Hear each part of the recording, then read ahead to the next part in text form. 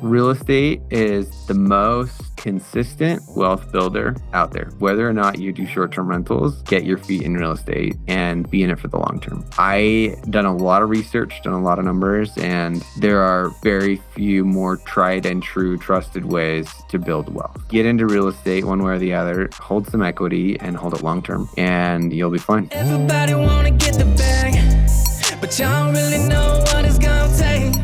Trying to figure out how to start now. Blue Gems about to show you the way, cause we talk finance and amortizing and anything it takes to get real estate. We've been grinding all day, finding ways to get there. Better hop on this wave, cause we're dropping blue gems. JB dropping blue gems, AG dropping blue gems. New podcast, baby, tune in. We in this thing dropping blue gems. Let's go. Another episode of Blue Gems podcast with Jeff Brown from Loma Homes. What a pleasure to have you, man. Let's kind of just dive in and learn a little bit about you. Yeah, thanks. It's a pleasure to be here. I'm excited to be on your podcast. I come from the tech background, actually. I worked for a tech startup for 6 years before this gig, doing a lot of data and analytics. The company I worked for was in data analytics for e-commerce. So helping people sell more on Amazon and that kind of thing. So my background is in heavy data, heavy analytics. Always had a passion for real estate. And 3 or 4 years ago, decided to buy my first Airbnb. Did that in a place called Joshua Tree, California. At the time, it was like no one had ever even heard of it. It's kind of off the path. When I told people it was in Joshua Tree, they had no idea what I was talking about. And everyone thought I was crazy for doing that, but it worked out really well. We sold that in 2020 and reinvested in Orlando. That's when I met Kyle and Brindy, were the ones that actually flipped to my first home in Joshua Tree. They're my partners and they did such a great job. We decided to make it a full-time gig and partner up and do it. We're now in Florida and have 14, almost 15 properties and just growing as quick as we can. Love it. So I'm interested because I'm not a data guy at all. I try to be, but I can't. How did you go about finding Joshua Tree before everything? Like, I had imagined that you'd have to research a lot of different markets to come to this conclusion. So can you kind of walk us through that? Yeah. I mean, at the time, I was still building out kind of my research processes, if you will. I just went on AirDNA. I was just Googling as much as I could, and AirDNA kept popping up in my search results, and they had some free blog articles that were showing really the numbers that I was looking for, which is profit potential. They call it investability. I was using those numbers to say, okay, where is the most revenue for the cheapest house? Joshua Tree kept coming up and it was in my budget. At the time, homes were just crazy cheap. I just remember 5 acres of land being 10 or 20 grand at the time. It was just crazy. Yeah. Wow. Yeah. And this was only 4 or 5 years ago. Yeah, that's wild. And so, yeah, I was like, you know what? And I did some numbers, did some research, and I was like, okay, best properties have a pool. Best properties are doing this. There's kind of remote.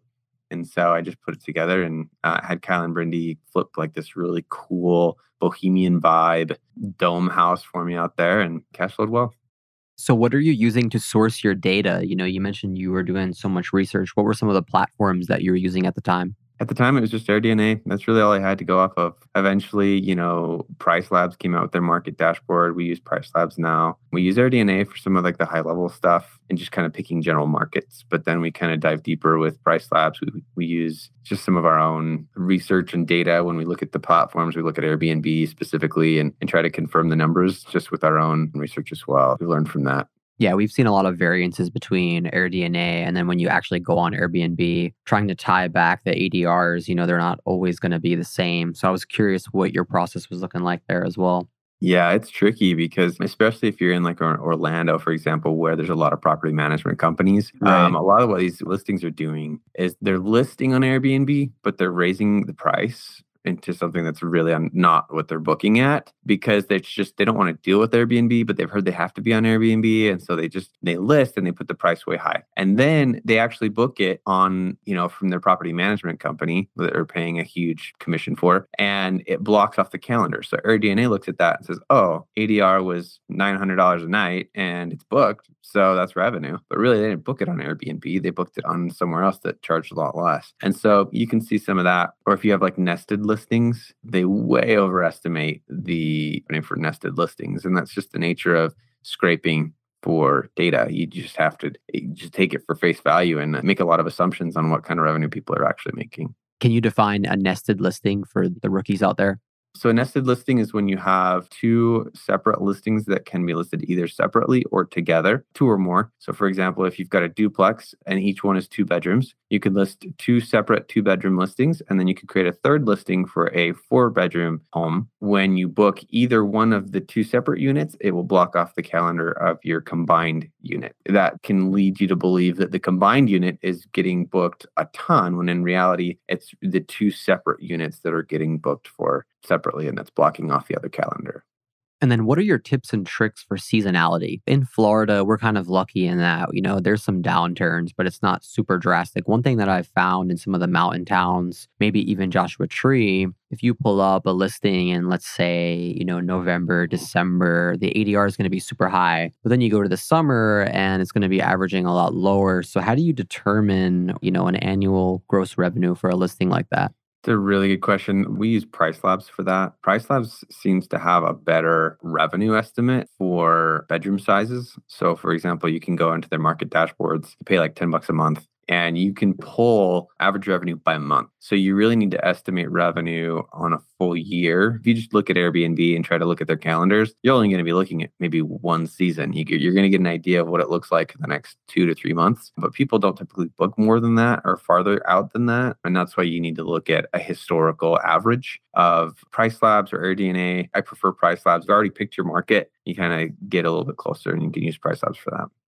I wanted to pivot just a little bit, only because I'm personally interested, and obviously you don't have to share this, but are there some markets that you're pretty excited about, or that you're seeing some numbers that are trending upwards that you could share with the audience? Right now, we're looking at the Poconos. In terms of the numbers, the short term, that actually looks pretty negative. What we see, if you look at the last 3 or 4 years, is that there's a number of markets that saw a huge spike during the pandemic. So beach towns and cabin towns, just mountain areas, saw just an enormous spike for 2020, 2021. It was just gangbusters for everybody. 2022 is normalizing. So you'll see that come down pretty significantly. So if you're comparing 2022 to 2021, Poconos does not look good. But when you take a broader perspective and you look at 2019, considering that to be the pre-pandemic year, we're actually seeing numbers significantly higher than 2019. And we think that the long term of Airbnb and the short-term rental market is strong. So we like that the Poconos has some ski resorts and some things to offset, because we have a beach town. We're on the Gulf Coast with Destin and Panama City Beach. So we're looking to kind of offset some of that down season revenue with the Poconos and those types of locations. So right now we're investing in Poconos. We've looked at Biloxi, Mississippi. We've looked at, I think, of some other areas we like, but those are the ones that we're focusing on at the moment. Biloxi? Yeah. Explain that one. I wouldn't imagine there's a lot of travelers there, but sometimes you don't really, sometimes you don't really need to be known, just like Joshua Tree 4 years ago, right? Yeah, it's so funny. Right as we were investing in Destin, people were like, "So where are you buying homes these days?" And I was like, "Oh, Destin." And they're like, "It's so funny you say that. Like, I'd never even heard of Destin until you told me about it that one time. And now everybody's telling me they're going to Destin to retreat." There's something, I don't know what the cause and effect is, but every time we pick a location like Joshua Tree, it just blew up. And then we picked Destin and then it blew up. And then we picked Orlando, did the same thing. I think it's just the profit opportunity that's there. And people are they find a pocket of profit and then they flood in. And we just happen to be like a year ahead of it. And so we jump in before everybody else does. The real estate values go crazy. And then we're good. So that's how it works for us, I guess. The market whisperer. If we are, then we'll see what happens with Poconos. Maybe it'll just take. But we're 3 for 3 so far. As you're moving into a new market, you have to determine which properties are going to be most profitable. So how are you running your pro forma at a high level? What are some things that you're looking for right off the bat? We use what we call the 20% rule. And I tell this to everybody, but because we have investors, we have a lot of returns that we have to hit in order to make our cash flows and everything. We have a higher profit threshold than I'd say the average Airbnb investor would have. And the 20% rule is really simple. It's just, we need to make sure that if we're buying a house, that it can make at least 20% revenue, 20% an annual revenue of that purchase price. So let's say if it's a $500,000 home, that home needs to bring in about $100,000 in revenue for it to be worth it for us. And that's kind of where we set our threshold. And then in determining revenue, I'm sure you're looking at comps. So one of the challenges I think with short-term rentals is figuring out what is a good comp. In a long-term rental, a 3-bed, 2-bath will probably rent for, let's say, $1,800 in a given market. And it's not really going to fluctuate too much. But in short-term rentals, because of amenities, I feel there's a lot of fluctuation between two similar properties. So have you found any trends in terms of figuring out what a good comp would be in terms of certain amenities? We've determined what works for us in terms of where we fit in the market. We buy our homes and renovate them from the ground up. And so our homes are typically some of the nicer homes on the market. So we place, if we have, say, a bell curve, we typically fit in the 75th to 90th percentile of that bell curve. We try to be above 90th percentile. And in Orlando, I think we do that in more like beachy areas. It's a little bit harder to distinguish yourself. We try to be in that 75th percentile. For the listeners out there and trying to peg where you fit, I think it's always safe to peg yourself in the 50th percentile, and then the rest is upside. I think anyone who takes this business seriously and makes an intentional effort to optimize their listings and to be strategic about this should be in the 75th percentile. Just as a safe side, I recommend starting with 50th. And then if the numbers work there, then you can move forward and then take the rest as just extra. Yeah, great point. I mean, guest experience is so important. Operations so important. I mean, if you, again, going back to the long-term rental example, your property management company is not really going to impact the gross rent too much. But if you're a super host, if you're 5-star reviews consistently, I mean, you're going to slowly get that revenue higher. So love to look at it that way. So a lot of our audience or listeners, because we are in Orlando, we have a pretty loyal fan base or listeners from Orlando, like to talk about your Disney properties a little bit. What's your team look like that on the ground? What's your maintenance team, handyman, all that good stuff? And do you have any, I would say, permanent positions, or are they all kind of, you outsource them with other companies that are already existing? So we have 4 properties in Champions Gate. For us, 4 isn't quite enough to put dedicated boots on the ground. It's hard to afford a full-time salary person when you only have 4 properties. I think you start to hit that closer to 9 or 10 properties, maybe even 12, where you can hire a full-time person to just be your property manager. We don't hire property management in the sense of we don't give away a 20, 25, 30% commission. We hire a cleaning company and then we hire an inspector. And it's really important for us to have 2 separate independent companies or individuals that do both of those tasks. We use Breezeway to manage our operations. And then what we do is the cleaning company goes in and does their work. They mark off their tasks or whatever it is. And we try to keep those really minimal. And then the inspector comes in with a very, very fine-tooth comb and for every inspection, for every clean, and make sure that the cleaner did their job. That 2-step process has worked really well for us in terms of making sure those cleanings are done right. And for those cleans, we pay someone per inspection or a per clean rate. If it's a 25 or 30 or even $50 you pay per inspection, it's a pretty good rate per hour. I mean, they go in for an hour, they take pictures of everything, they inspect everything, they make sure everything is ready for the guest, and we pay about $50 for that. And then that person also tends to be a house call into person where if they need to go and drop off more paper towels or they need to do, go visit the home and give the guest something, then we have like a per visit type fee for that as well. I mean, if we're kind of outlining our operations in Orlando and how we do that, I'd say that's how we have thought about it for all of our locations. And then for maintenance and handyman, you always got to have at least one primary handyman. And then you have to have a list of specialists, AC techs and plumbers and everything that you reach out to. And they have to be 24-hour service specialists that you can reach out to if you have to. But then having one, if not 2 or 3 maintenance people as backups, just in case you need to send somebody there quick and your first choice is busy, it's good to have those. So that's our operations. I wanted to talk a little bit more about the inspector. Does he go out after every single turn or is it a calendar? How's that work? Yeah, after every turn. They are to arrive after the cleaning is completed, but before the guest arrives. So it's really like a 30-minute to 1-hour window that they have to be there. And like I said, the checklist for them is pretty long. It's very detailed and they have to take pictures of everything. That helps us document the property well so that if the guest tries to complain about something that's not true, we've got pictures of it.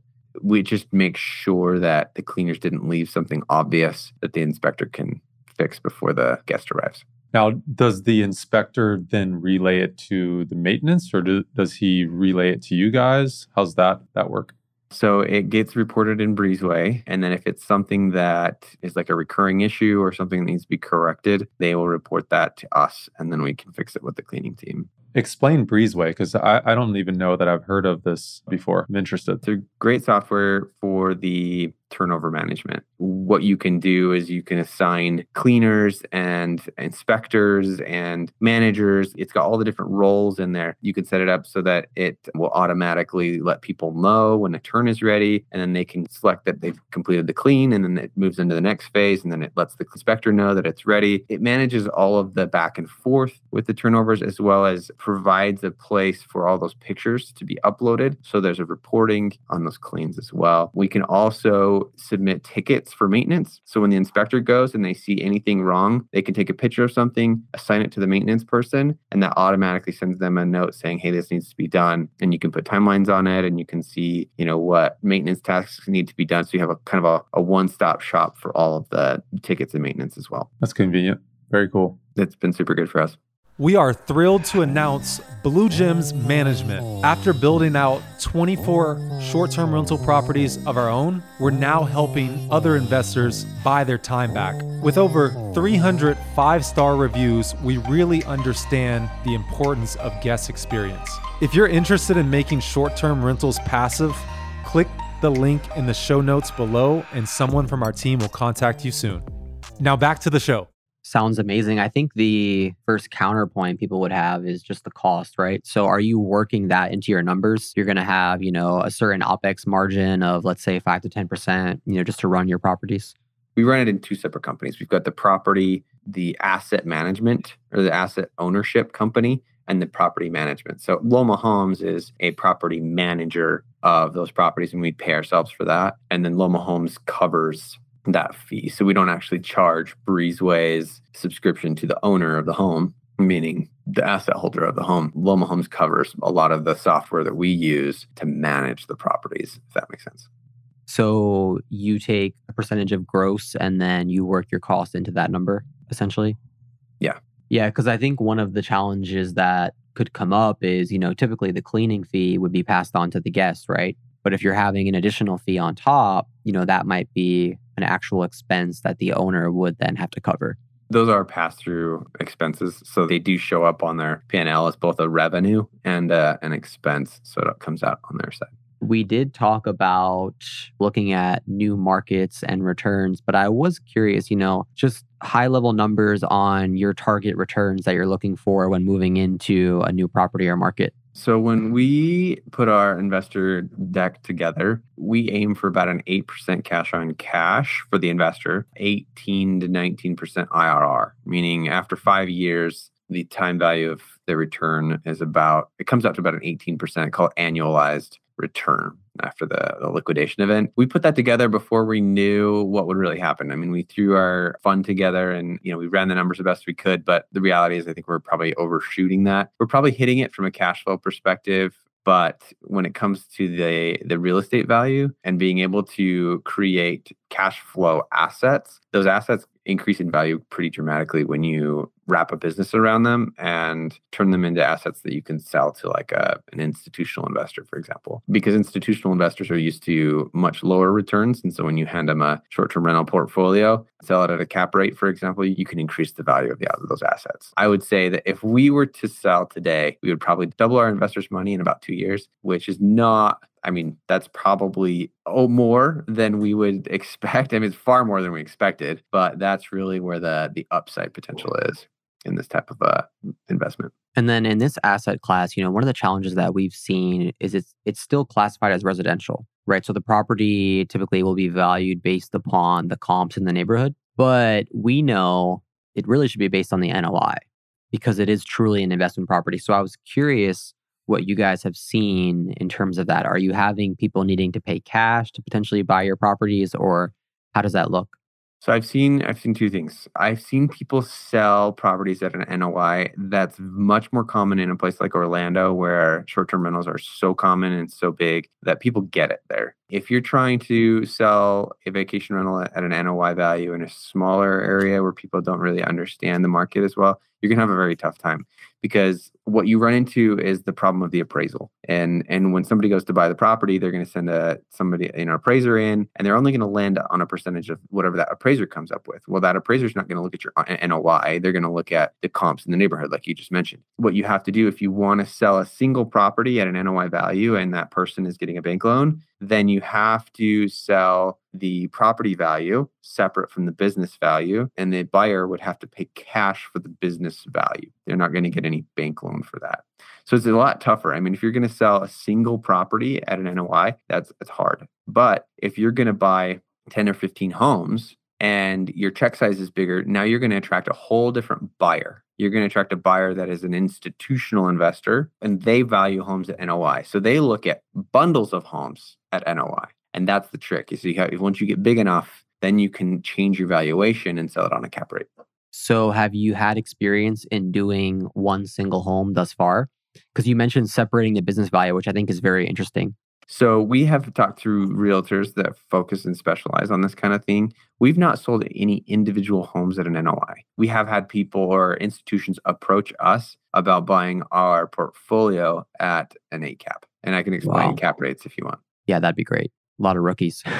That's okay. Yeah. So a cap rate is how the traditional real estate world compares investment opportunities. So to put it simply, if I'm going to buy a home at 100 grand and it has a profit of 10 grand a year, that is a NOI is profit, or net operating income. So that net operating income is all the operational costs, and it does not include mortgage. But if its profit is 10 grand and you're going to buy it for 100 grand, then you have a 10 cap, or a 10% cap rate. What we're saying then is, if we wanted to sell $1 million home, at an 8 cap, then its operating margin would need to be about 80 grand. Yep. It should be about 80 grand a year. When you change the valuation of these properties on a short-term rental, you get a lot more profit than a long-term rental. And so you're increasing the value of your property significantly if you buy a portfolio and sell them at a different valuation.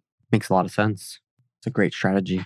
Yeah. So as I've mentioned a few times already, a lot of newbies listening on the show. So what would be your advice for someone just looking to get started in the Airbnb short-term rental game? If you're looking to just get started, you could do what I did, which I'd recommend. You can buy a second home with like a 10% down vacation home loan. That just reduces your numerator, I guess, your purchase price, right? Your risk. And buy a home that, this is the trick. I mean, you want to test it and make sure it's right for you, because I think most people get into the market and realize how much work it is, and they think it's going to be a passive investment, and short-term rentals are not passive. I would say find a way to test this out for yourself, whether you want to be a co-host on someone else's account or get a 10% down loan and buy a property and do it yourself. You can always scale your business, but you can never really get away from guests. Even if you hire people to do things, like, you're still going to need to put out fires, and you're going to be the escalation point at least. I think you need to make sure that you have the temperament to handle entitled guests. And if you can do that, then I think it's right for you. But this is not passive, and it requires the right kind of personality. And then what does a day in the life look like for Jeff Brown?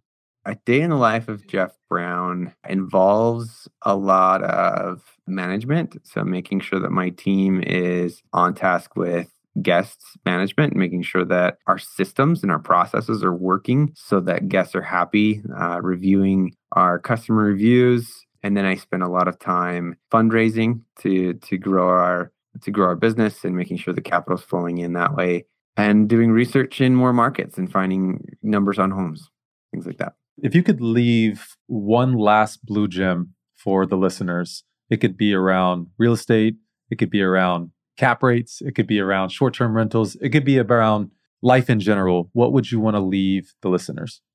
Real estate is the most consistent wealth builder out there. Whether or not you do short-term rentals, get your feet in real estate and be in it for the long term. I done a lot of research, done a lot of numbers, and there are very few more tried and true trusted ways to build wealth. Get into real estate one way or the other, hold some equity and hold it long term, and you'll be fine. And Jeff, where can people find you? You can find me online. You can go to our website at www.loma-homes.com, or you can email me directly at Jeff, Jeff, at loma-homes.com. Awesome. Thank you so much for your time, man. Great episode. Really appreciate it. If you're interested in scaling your short-term rental portfolio and networking with like-minded individuals, we host a short-term rental meetup once a month in downtown Orlando. Click our link below in the show notes to register. See you at the next one. JB dropping blue gems. AG dropping blue gems. New podcast, baby, tune in. We in this thing dropping blue gems.